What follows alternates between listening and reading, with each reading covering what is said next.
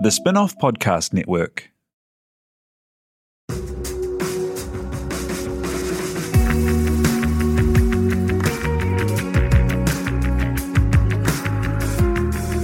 You're listening to Business is Boring, a podcast that reckons it's anything but. Business is Boring is brought to you by SparkLab, offering inspiration and practical advice to help businesses find their edge. To hear more about SparkLab, including details about the latest events, workshops, and business tools, visit sparklab.co.nz. And now, here's your host, Simon Pound. Kia ora koutou katoa, and welcome to Business is Boring. Fast-growing companies are a wild thing to be part of, especially companies that define an industry. Canva is one of these kind of businesses. It's one of the most successful companies that Australia has produced. Think Xero, but about 6 times as big. One Kiwi, who was instrumental in its early growth, is now back here and has set up Phase 1 Ventures. They're a cool new kind of venture group. They act a little like a Y Combinator incubator, but with its own twist. To talk about that, being part of some of Australia's biggest ventures and his journey, we're joined now by Mahesh Muralidhar. Tēnā koe. Tēnā koe. Hey, so tell me, you've made your career at some of these great startups in Australia. How was it that you came to be in Australia? Yeah, well, so I was in Tokyo. I was working in Tokyo, having a really good professional career with Robert Walters Tokyo. I was in recruitment back in the day. And Robert Walters Tokyo was considered the best office that Robert Walters had. Robert Walters is a large multinational recruitment company. They used to charge 40% for placement, which is a significantly high percent. And tell us what that means, because people outside of recruitment are always amazed when they find out the money that flows through recruitment. Yeah, so 40% means that for a successful placement, you would make 40% of the annual salary as commission for the company. Whoa, so if you put someone in who earned 300 grand a year, which is the kind of people you're recruiting for, I guess, you'd make 40% of that. Correct, exactly right. I bailed out of doing the maths on the spot. Around 120,000. Yeah. Sorry. So the and I was young when I got in there. I remember walking into I was 24 when I ended up moving there. I got headhunted from New Zealand to work in the Tokyo office at Walters, and because I was Gaijin, which is foreigner Japanese, as you know, they had a level of respect for, foreign expertise, you must know something. And I remember walking into the head of HR for Microsoft Japan as a 24-year-old, walking into the main office in I think in the second or third week. And I'm just excited, right? And I pick up the phone and I make an international call before the head of HR, the global head of HR Japan comes in, and call my mates in New Zealand going, guys, I'm in this crazy office here. I don't even know what I'm doing. Because then they asked me, hey, how do we, think about recruiting for Microsoft, et cetera. And you just come up with stuff as consultants do. But we didn't charge everyone 40%, but we hit peaks of 40%, which is, if there is anybody working in recruitment professional services, they'll know that it's really high. Unfortunately, after 3 years in Tokyo, the GFC started to hit. And I had no clue what was happening other than that this inkling that I needed to come back home. And I was always going to come back home. But I thought I'd do a stint in Sydney before coming back home, just do, a few years. And that's when I hit Sydney. But the GFC really hit the world when I pretty much landed in Sydney. And so what did you decide to do? Because you started your own startup, hey, that you were really committed to and going and raising for and everything when you kind of fatefully met the Canva founders. Yeah. There's a wee story there, Simon. And we're going through it right now. Right, markets are contracting, and maybe it's something we'll touch on. But the GFC had an incredible, profound impact on me. And if anybody hasn't watched The Big Short, watch it. It's a wonderful, nearly doco on what happened. But I remember as the markets contracted, I lost my job. And I remember thinking, wait, what is my relationship with society here? Like, what is my identity? What is the value I create? And I remember thinking so clearly, maybe I need to learn how to busk, or I need to, I didn't understand what my relationship with society is. And that's what the economy provides us in many ways, right? Like, we get to do stuff. We get to create value. Society goes, hey, thank you, and here's value back. Like, it is an incredibly important part of our identity. And I realized I'm not somebody who gets angry with the world. Well, that's not true. I'm not someone who gets angry with people.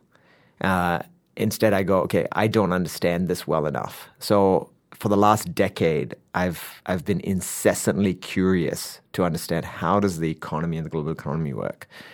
So then I did an MBA, and I worked really hard to do an MBA. I ended up in the top 1% in the world in the exams. Got a scholarship, but still didn't have enough money to actually get through the MBA. So I ended up sleeping in MBA quarters in the university, etc. Post that, got into strategy consulting, realized this was still not creating the kind of value I wanted to, and then started my own startup because I was like, I needed to do something. I needed to create value, to have a relationship with the economy and society, a direct relationship. And that was the beginning of the pathway, which ended up me joining Canva. Yeah, that's so interesting. If anyone is interested in listening to a podcast like this and you haven't seen The Big Short, you have to. And you also have to read everything Michael Lewis has written. He's the best. But yeah, like that idea of creating value, because it is so wild what when you're part of like essentially the parasitical class, if you're doing things like, professional services are just kind of, taking money off the actual value creators. And then you look at what society doesn't value, like nurses and rest home workers and people caring for children and, the actual only important work, in the actual scheme of things. It's absolutely wild. So that urge to kind of like start something and make something of value. Tell me about the space you went into, because you were in kind of a jobs recruitment-y kind of world, hey? Correct. So the market always wants to become more and more efficient. Society needs to become more and more efficient. Everybody, from a macro perspective, we want things to become more automated, etc. And clearly, history shows that we are on this incredible pathway that we just make things better. So we need entrepreneurs to be successful. Society will ensure that entrepreneurs are successful because it has to happen. Generally, entrepreneurs, it's wise to kick off in the problem spaces they know and the markets they know. So I knew, because my early career was in recruitment, I understood recruitment. I understood the talent market. So I thought, okay, let me have a crack at this. And I also knew that the best and a lot of hiring is done through referrals. A mate, you refer a job to a mate, or you refer a mate to a job, et cetera, et cetera. Incredibly, this is still not automated. This is still not it's an incredibly frictionful situation. So I thought I would have a crack at this. And I bootstrapped for a year and a half, meaning spend my own money to do this. It didn't build anything useful. Because, and this is important and something I share with all my founders, you need ego to think you can change the world. You need a level of hubris to go, I can do something. But then you need to focus incredibly on a problem. An idea is worth nothing. Ideating is worth a lot. Just as forecasts are not worth so much, but forecasting is worth a lot, the discipline of doing that. Unfortunately, the vast majority of founders get caught up in their ideas, and advisors and everybody's and they start judging ideas, and we have so many events that judge ideas. They're worth nothing because who knows what's going to work and what's the right solution, etc. But you can count on a founder who is so focused on understanding a problem. And I spent a year and a half building an idea and a solution without spending enough time incessantly understanding who's the customer, what is their problem, Is it the CFO? Is it accounts payable? Is it the HR director? Is it the CEO? Who's flashing the credit card? When are they flashing the credit card? In what context are they flashing the credit card? What exactly is the problem? When does it happen? It takes about 6 to 9 months of incredible amount of interviews to do that. So I didn't do that. But I did learn a whole bunch of other things. Yeah, it's so true, hey, that to be kind of unusually successful and dedicated, you have to have the confidence that you can do anything, but also the humility that you don't know anything and you have to prove everything out and learn everything. And the people who can do both of those things at the same time, it's special to be able to do it straight away, but you kind of have to learn it, don't you? If you aren't kind of one of the 1 in a billion who are born with it. Correct. Exactly right. You're exactly right, Simon. And I think, again, I'm in this incredible position where I work so closely with early stage founders. I think you get it through a journey. I think there's a unique set of situations that happens. You actually have to launch out thinking you've got the solution, but for some reason you bump into someone that really hits home to you that you don't have a clue what you're doing. And when you hit that person, then you go, oh crap, I'm already on this journey. My identity, etc., is already on this journey. I'm not giving up. But now I'm going to go backwards. There's just about enough sunk cost that you're now in on this 5 to 10 year journey. But you haven't built up too much baggage that you can't go backwards. And also I believe that the vast majority of founders, if they don't give up too much equity and they just persevere, they become incredibly successful. A startup becomes incredibly successful because they spend a lot of time learning. So it's like a slow thing, and then you launch. Too much society thinks you just launch and the social network just happens. Yeah. It's not. It takes a long time. And so you were right in the midst of actually raising your seed after a year and a half of working on this when you met the founders of Canva. Hey, and can you give us a little bit of context? Because in New Zealand, I think, we kind of know that Canva's big. Lots of people would use it. Lots of students, especially today, it's their default system. But because they haven't been as present in the New Zealand ecosystem, I'm not sure everyone really understands just how significant that company has become in the Australian business, not even just tech, but business ecosystem. Yeah, I feel incredibly lucky to have worked with Mel and Cliff and Cam and Zach. These are effectively the founding team and leaders at Canva. So what happened was I started becoming known in the Australian startup ecosystem. There was a bunch of us that were just coming off the coattails of Atlassian. So we're the early grass shoots of the Australian startup ecosystem. I was known as a hustler. I got Uber using our platform by leaving three Tim Tam packets every day of the week outside the Uber office with our pitch in regards to please use us. And then the Uber Uber country manager gave me a call going, who are you? What do you want? Because I could only afford that 3-packet Tim Tams. And I said, this is what we do. He said, look, we'll use your platform. Just stop coming to office. So word spread of my hustle. And I remember meeting Cliff for the first time. And I was trying to get Canva to use our platform. And I think he sized me up pretty fast, and he was like, okay, I think I want to work closer with you, because he could see an entrepreneur who was hell-bent on trying to make change. So I initially joined on contract, just helping them out 3-4 days a week, helping that to pay for my startup. But very quickly I was like, this is going somewhere. And I was very comfortable. We were tired after a year and a half. Startup founders stop when they run out of money, when the emotional juice runs out in regards to going. And our emotional juice after a year and a half of just going so hard just kind of was on the tipping point. And when Canva said, hey, do you want to join us?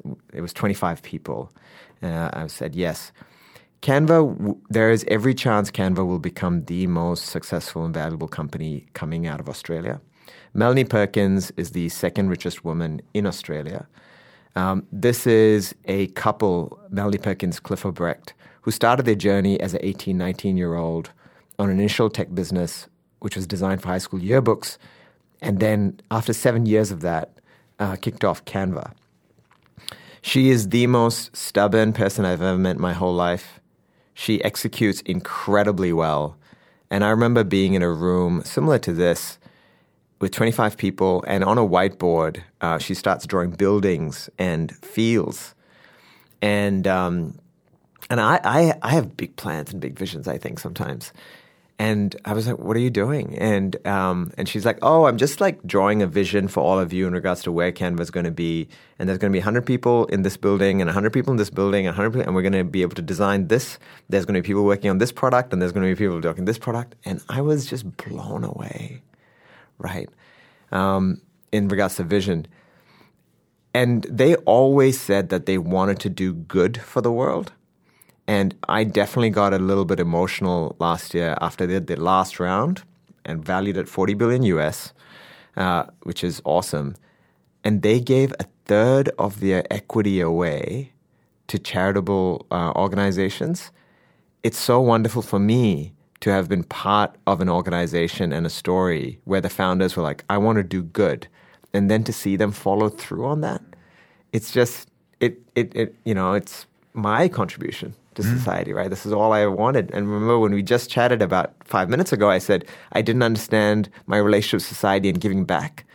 And to know that I was part of that and I was able to make that change is huge. Yeah. And so coming in at number 25 in a fast-growing company and then being head of people and, helping to actually scale up their team, like, anyone who's worked in a high-growth tech company or any business will know that you succeed by the quality of your people. Like getting the right people in, having the right systems so that they can work well, is the force multiplier. Like you can do anything, but if you need the people.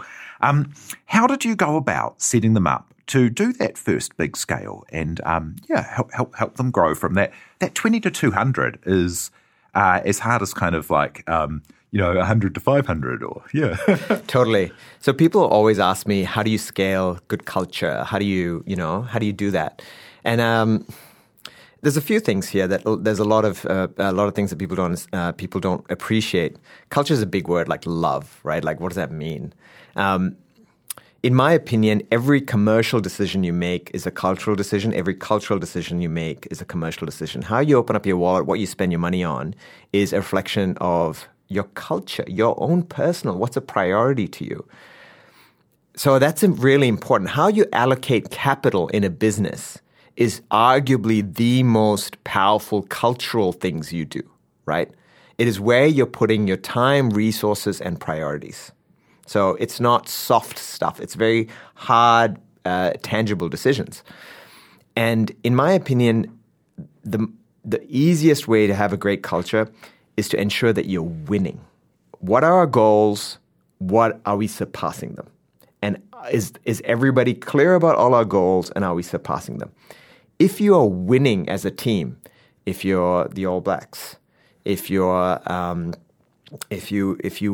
Manchester City, that's just won the Premiership right now, everything becomes easier. Because trust me, every entity, every organization, every fund now has its issues. There's a level of chaos everywhere. But if you're coming in every day and you're like, oh, I'm achieving towards our mission, I'm secure that I'm going to have food on the table because we're winning, everything's easier. So first and foremost, make sure that the organization's winning, right? So that is by far and beyond the most important thing. I love that because I've seen before and I really connected to the idea that you don't have a hiring problem, you've got a growth problem. Because if you're growing real fast and you're real exciting people are going to come to you. But that's nicer because if you've got a winning problem, like if it feels like you're winning, it doesn't matter how hard you're growing. People want to be somewhere where they're winning. Yeah, love it. Sorry to jump in on you. No, not at all. And this is a lot of founders. So the person that solves your problem the most today and forever is the customer. It is always the customer. I mean, on occasion, short term, you might need a cash injection, maybe an investor comes in, etc. And at some point, your number one priority becomes employees because they're the ones who are connected to your customer. Okay, so that needs to be clear. But at the end of the day, the person that solves your problems is your customer and your customer focus. So I see companies sometimes try to hire their way out of problems. They're like, oh, if we change our leadership team, yes, there might be, some change that happens. But if your bottom line is not like your customers aren't loving what you're doing, any changes may not make a big difference. Outside of that, what Canva did incredibly well is we had a really high hiring bar. So, hey, we're winning. We're going places. We're going to go change the world. We want the best in the best right fit, right? Like, because it's all subjective. And it was incredibly hard to get into Canva because early doors, you can't have false positives when you bring on someone. It's incredibly costly if something doesn't work out. Like I said earlier, it's capital allocation, right? So if you were spending $150, $200K on a marketing project, you'd sit down and go through it for days in regards to, is this the right way? What does it spend?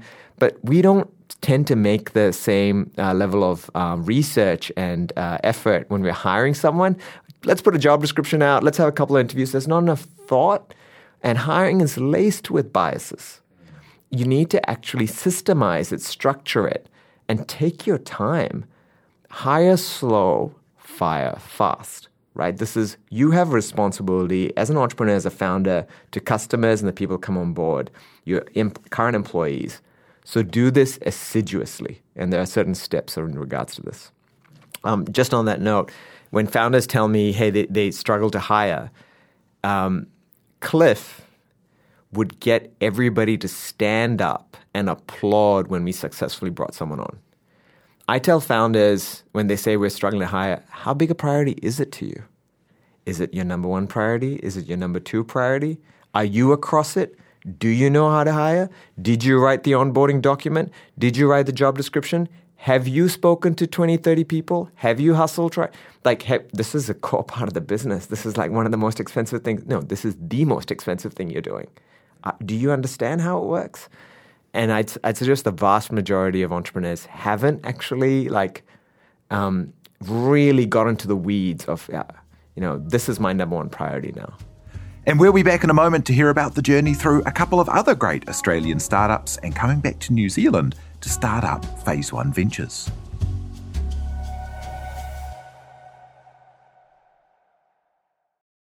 Spark is proud to partner with the Sustainable Business Network and the Climate Action Toolbox. The free Climate Action Toolbox can provide you with simple step-by-step guides to measure and reduce your emissions. Help lead the way to a low-carbon future for New Zealand. Visit sparklab.co.nz/sustainability to find out more. Are you making the most of your KiwiSaver investment? Generate is an award-winning KiwiSaver provider with a track record of strong long-term performance. Making a smart decision now could add tens of thousands of dollars by the time you reach retirement. Book a no-obligation chat with a Generate KiwiSaver advisor today at generatekiwisaver.co.nz/get-advice. A copy of the product disclosure statement is available at generatekiwisaver.co.nz. The issuer of the scheme is Generate Investment Management Limited, and of course, past performance does not guarantee future returns.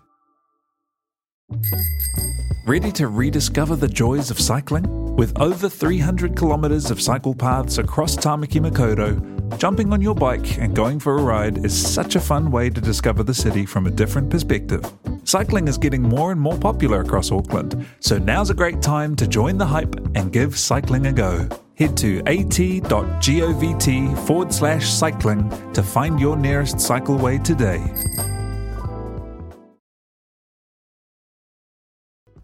Great. And so tell me how you then came out of Canva and were able to contribute to a couple of other big companies. Because I think the really interesting thing there, you mentioned before, Atlassian was kind of the starter. And in New Zealand, everyone would know kind of TradeMeet was the starter of our system.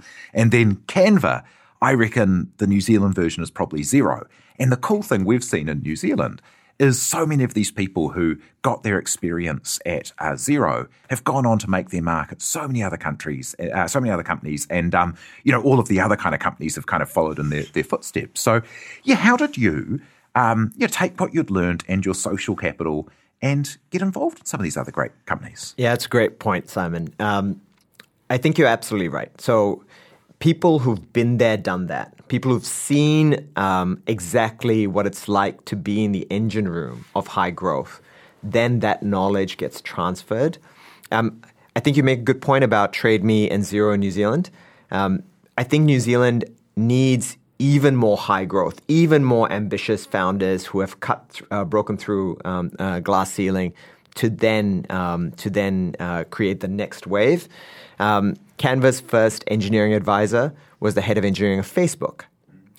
Canva's first growth advisor was the head of growth of Pinterest, right, Casey Winters. Now, Mel and Cliff were very clear. They'd done such hard yards to get where they wanted to get, and they knew they could probably execute better than most in most situations. So they were clear that, hey, if I'm going to learn from people, I want to learn from people who've seen the heights of where they want to get to. New Zealand founders don't have enough access to, actually they do have a lot of access. If you pick up the phone, send someone LinkedIn email, they will respond. But we need to get that culture and the behavior and that pathway accessible, and something that we really do well at Phase 1, which we'll touch on later. But to your point, I then had the opportunity to move on from Canva to Airtasker and Simply Wall Street. And straight away, right, those lessons in regards to what excellence looks like, and I can guarantee this is what, like an All Black after a training camp goes back to their NPC team or wherever, a Super 12 team, they're like, there's a bar, right? Now we need to hit a bar. So I was able to pass on my learnings in regards to what's a high performance culture at Airtasker and Simply Wall Street. What are the systems, processes? How do we look at this? What are the questions? For example, in a high-performance culture, usually it's a written culture in organizations where if we're going to make a decision, someone's written a document out. Someone's put a lot of thought in. And it's incredible the level of debate that happens over a word, because precision becomes really important. There's a difference between the word fast and quick. Why did you say fast? Aren't we supposed to be quick? It sounds pedantic and silly, but just that acute difference makes a huge difference, like a year down the road, right? You demand really high levels from each other, and so that culture then starts to pass on. Especially in the world of culture, hey, as I was involved in a company that grew 1,100%, and we went from kind of 30 to 200 people in a year, and it was bananas. But the thing is, like, not everyone was for each of those stages. Like at the beginning stage, being an entrepreneurial pirate who'll throw everything at the wall, and the environment being like a family is really kind of really valuable. But then once it got to a certain multinational stage, it actually required people to be able to kind of change up their approach to work and planning and process. And if people didn't want to change up, maybe they were best to go to other companies that were at that early stage. And it's a real skill to be able to step into another phase, which is why those founders are often so inspiring, because they are able to kind of go up those phases. Talk to me about that as well, because in terms of like culture, that difference between family and high-performance team, for example, is often a really big kind of hinge, isn't it? Yeah. I'm really pedantic about this. The definition of a startup put forward by Paul Graham, the founder of Y Combinator, the world's best accelerator, Dropbox, Airbnb, all of these companies came out of it. The definition of a startup is growth. Something that aspires and eventuates to 5 to 10% growth week on week.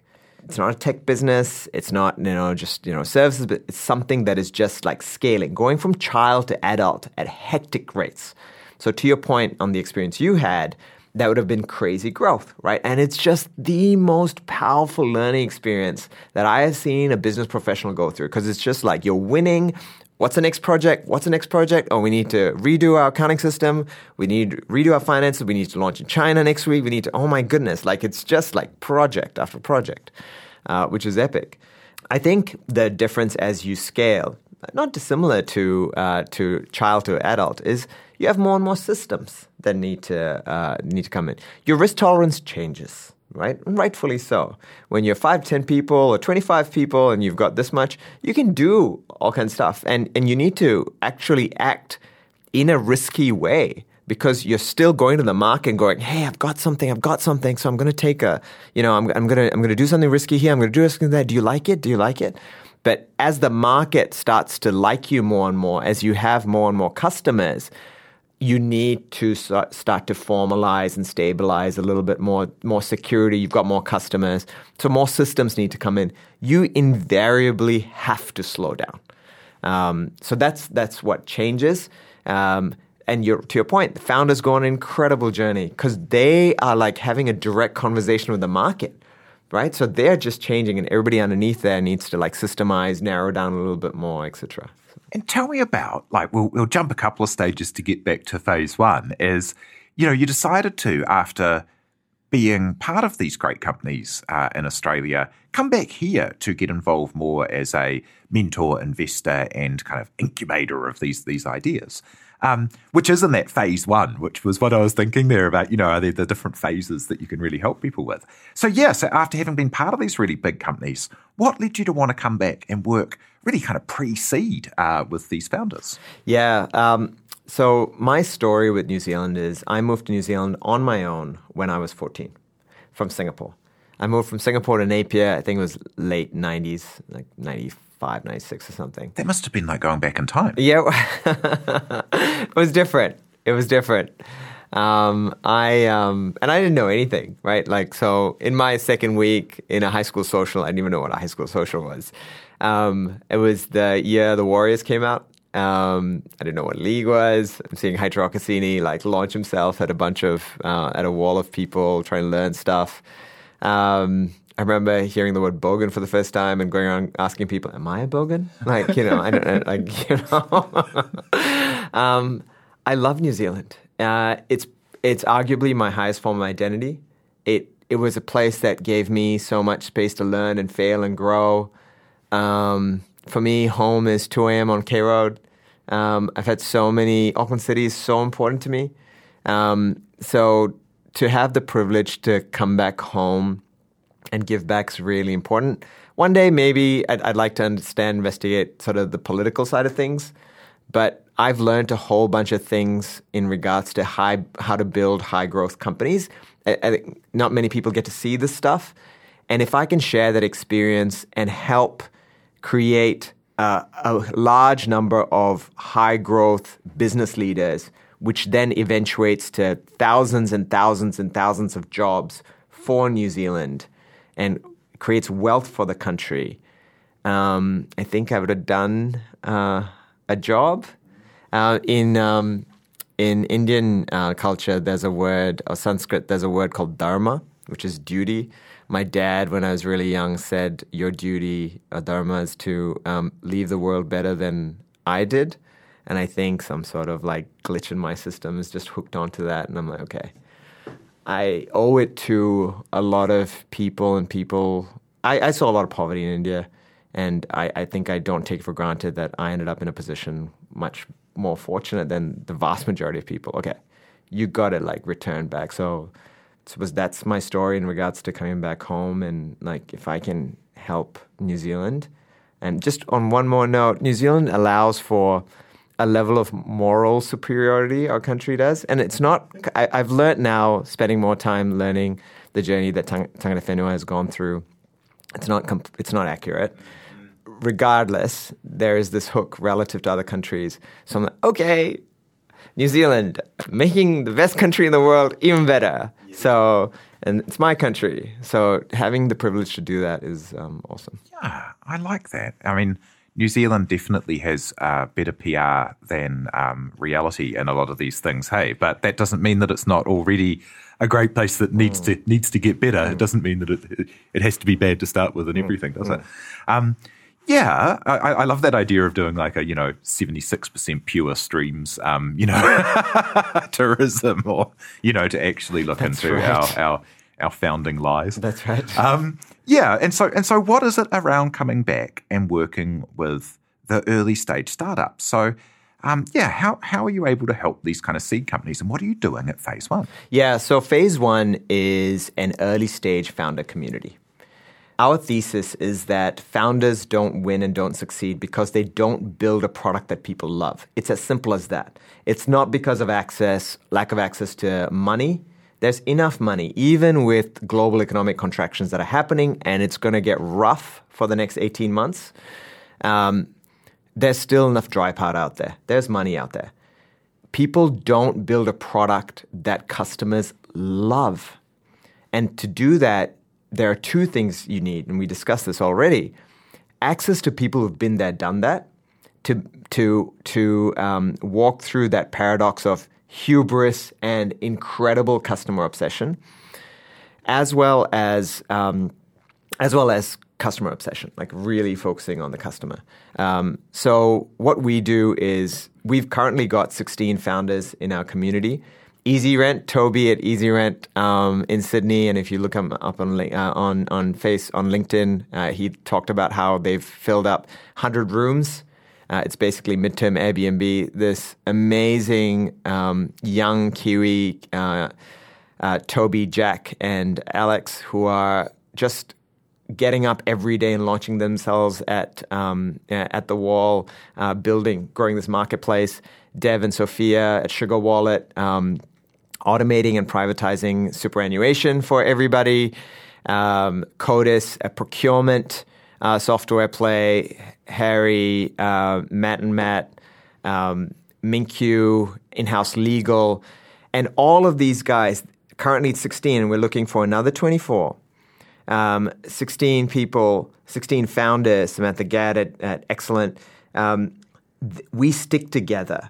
We catch up regularly, and we talk about how to be customer-obsessed, problem-obsessed. We connect each of these founders with a senior product manager or senior person in product from Atlassian, Canva, Airtasker for a fortnightly catch-up relationship for a year, because to build a great product takes time. So it's that mentor relationship we set them up with, and this community that we set them up with, like those two things. And we commit to a year and a half that we're going to keep this community going. And there's no cost. All we ask is we want our founders to know that this is a 5 to 10 year journey.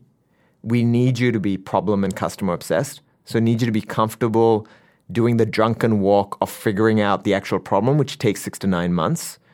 And we want you to dream crazy big. And so that's like a little bit like, people listening to this show will probably be familiar with a Y Combinator kind of model, except Y Combinator, there is a cost. They take a great big chunk of equity, but they do give you a chunk of cash to go as well, don't they? So, talk to us about that as, like how do you maintain that? Is that kind of, from being really early at Canva, you can afford to do that? I think to that point, Simon, and actually we do have a small fund which we invest into these startups, and we have the right to invest on what is really generous terms relative to the market, because we are going long on New Zealand. Our target we've set ourselves is 10 unicorns by 2026 for New Zealand, because that, I think, will create the change. And our mission is to make New Zealand an even happier place by transforming New Zealand's startup ecosystem. One of New Zealand's most prominent later stage funds has actually invested into a fund, and we'll be announcing that very shortly. So watch the news.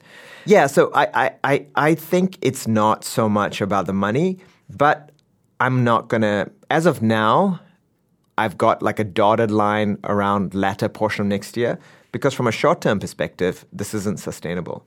I'm not paying myself anything. You're right about comparing us to Y Combinator. That was also a bunch of founders and entrepreneurs that had been incredibly successful, and they were like, okay, I've got time and space and resource to give back. So I think something unusual happens, maybe, we'll find out, when someone who's done the hard yards and been lucky enough to have incredible success across product and tech comes back to a community and goes, I know the journey a founder goes through. I know the pain hassle. You are the most important creature in the whole economy. Like, we need you to be successful, and I'm going to try to help as much as possible. And then takes a short-term cost hit, and then goes long. I think it's something VCs can't afford because it's a different model.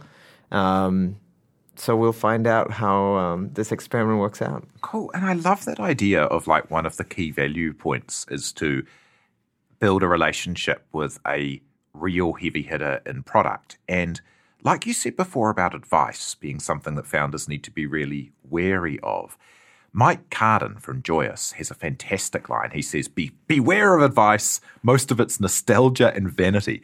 Because unless someone knows the context of what you do really deeply, and unless they're still involved doing that right now, it's not probably going to be that useful. So that idea, when I heard there that it's like a long-term relationship so that the person giving advice knows the context and there are people who are still doing it, that seems to me to be kind of the beauty of like useful advice. Yeah, absolutely. Incentives are important, right? Like understanding what are the incentives of people and entities are really important. All our mentors are required to invest into our fund. Even if it's a small amount, like a 5K or whatever, then it aligns incentives, right? And these are top, tremendous people who haven't really started investing in playing angel land. So it's a good model for them too to start getting involved. It is one of the most important things. Who are your advisors? Who are you turning to ask for advice? New Zealand has wonderful business leaders. People who've been so successful in services, in property, etc. But if you're building a high-growth product and tech company, ask someone who has done that, and be very wary of it. A founder is looking for validation so much from anybody.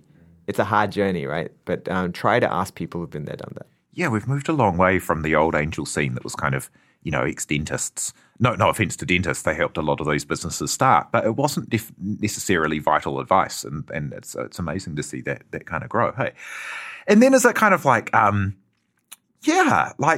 what advice? I mean, you're giving advice to a lot of these young and early stage, not to put an age on it, early stage founders. What advice would you give to someone who is thinking about jumping in today? Yeah, and just before I touch on that, I want to call out, I graduated out of University of Auckland just as the Icehouse came about. And the early angel network was just forming. And you have to give massive kudos to the pioneers, right? Like, it's not easy. Pioneering of anything is not easy. Things will change, have to change, etc.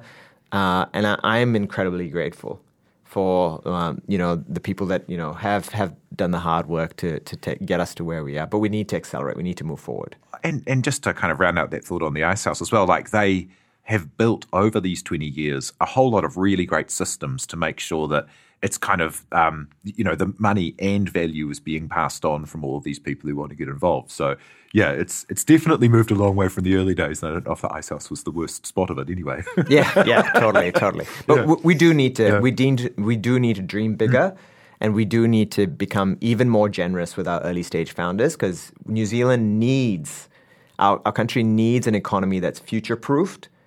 It is probably technology. Our graduates and people working in our workforce absolutely have the skills. We don't have a globally competitive environment in New Zealand.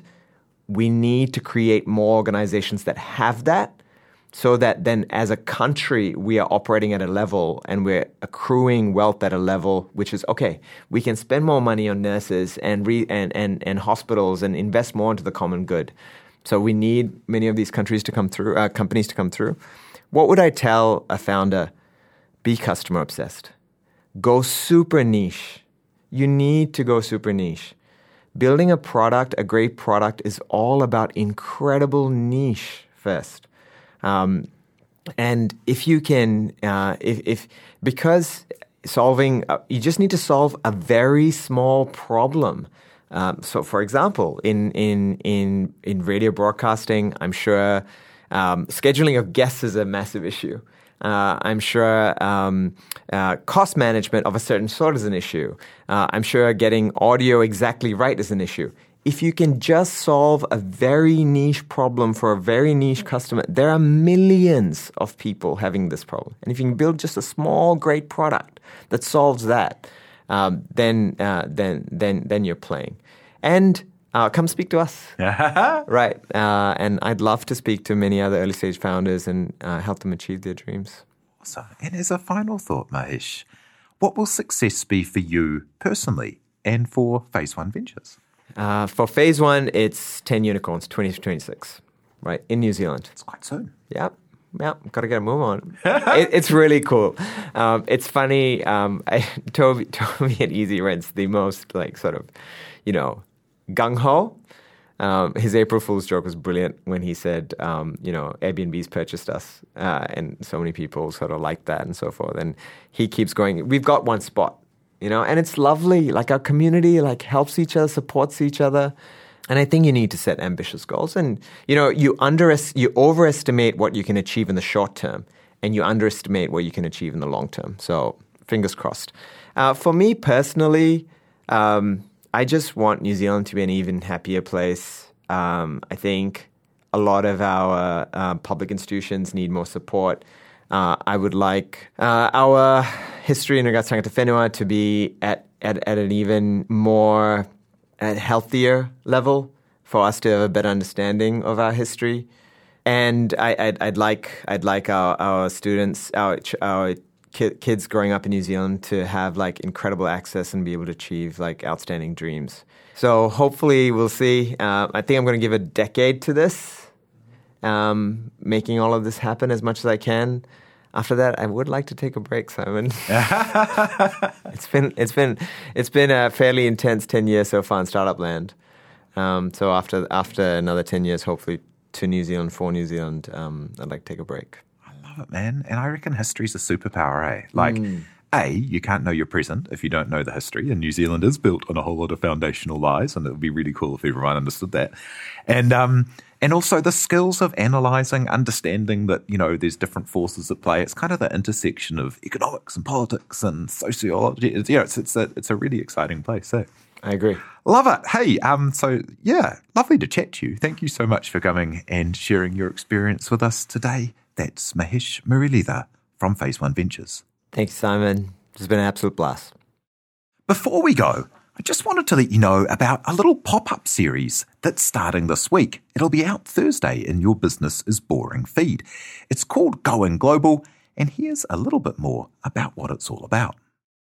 What does it take to get ideas from inside your head out to the world? And what is holding some Aotearoa businesses back from going global? Kia ora, I'm Simon Pound. And I'm Brianne West. Together, we're the hosts of Going Global, a Business is Boring pop-up series brought to you by the Spin-Off Podcast Network in partnership with New Zealand Trade and Enterprise. There have been some great moves in general New Zealand business, but our exporters are still looking a bit more traditional, a bit paler, a bit more male, and not capturing all the creativity of the local scene. So why is this? What does it take to export?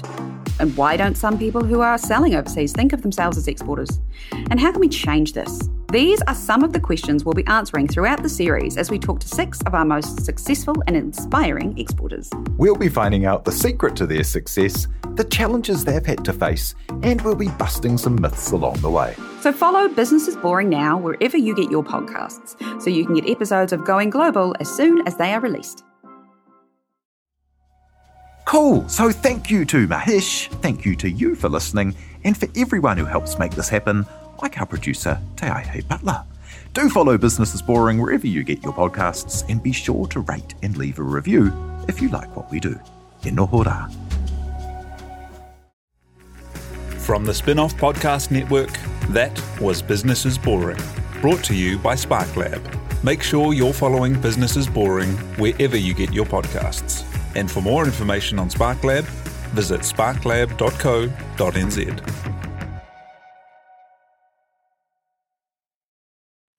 Kia ora e te iwi, Te Aihe Butler here, podcast manager at The Spin-Off. If you enjoy listening to our podcasts, consider supporting our mahi by signing up to become a Spin-Off member at thespinoff.co.nz/donate. The Spin-Off Podcast Network.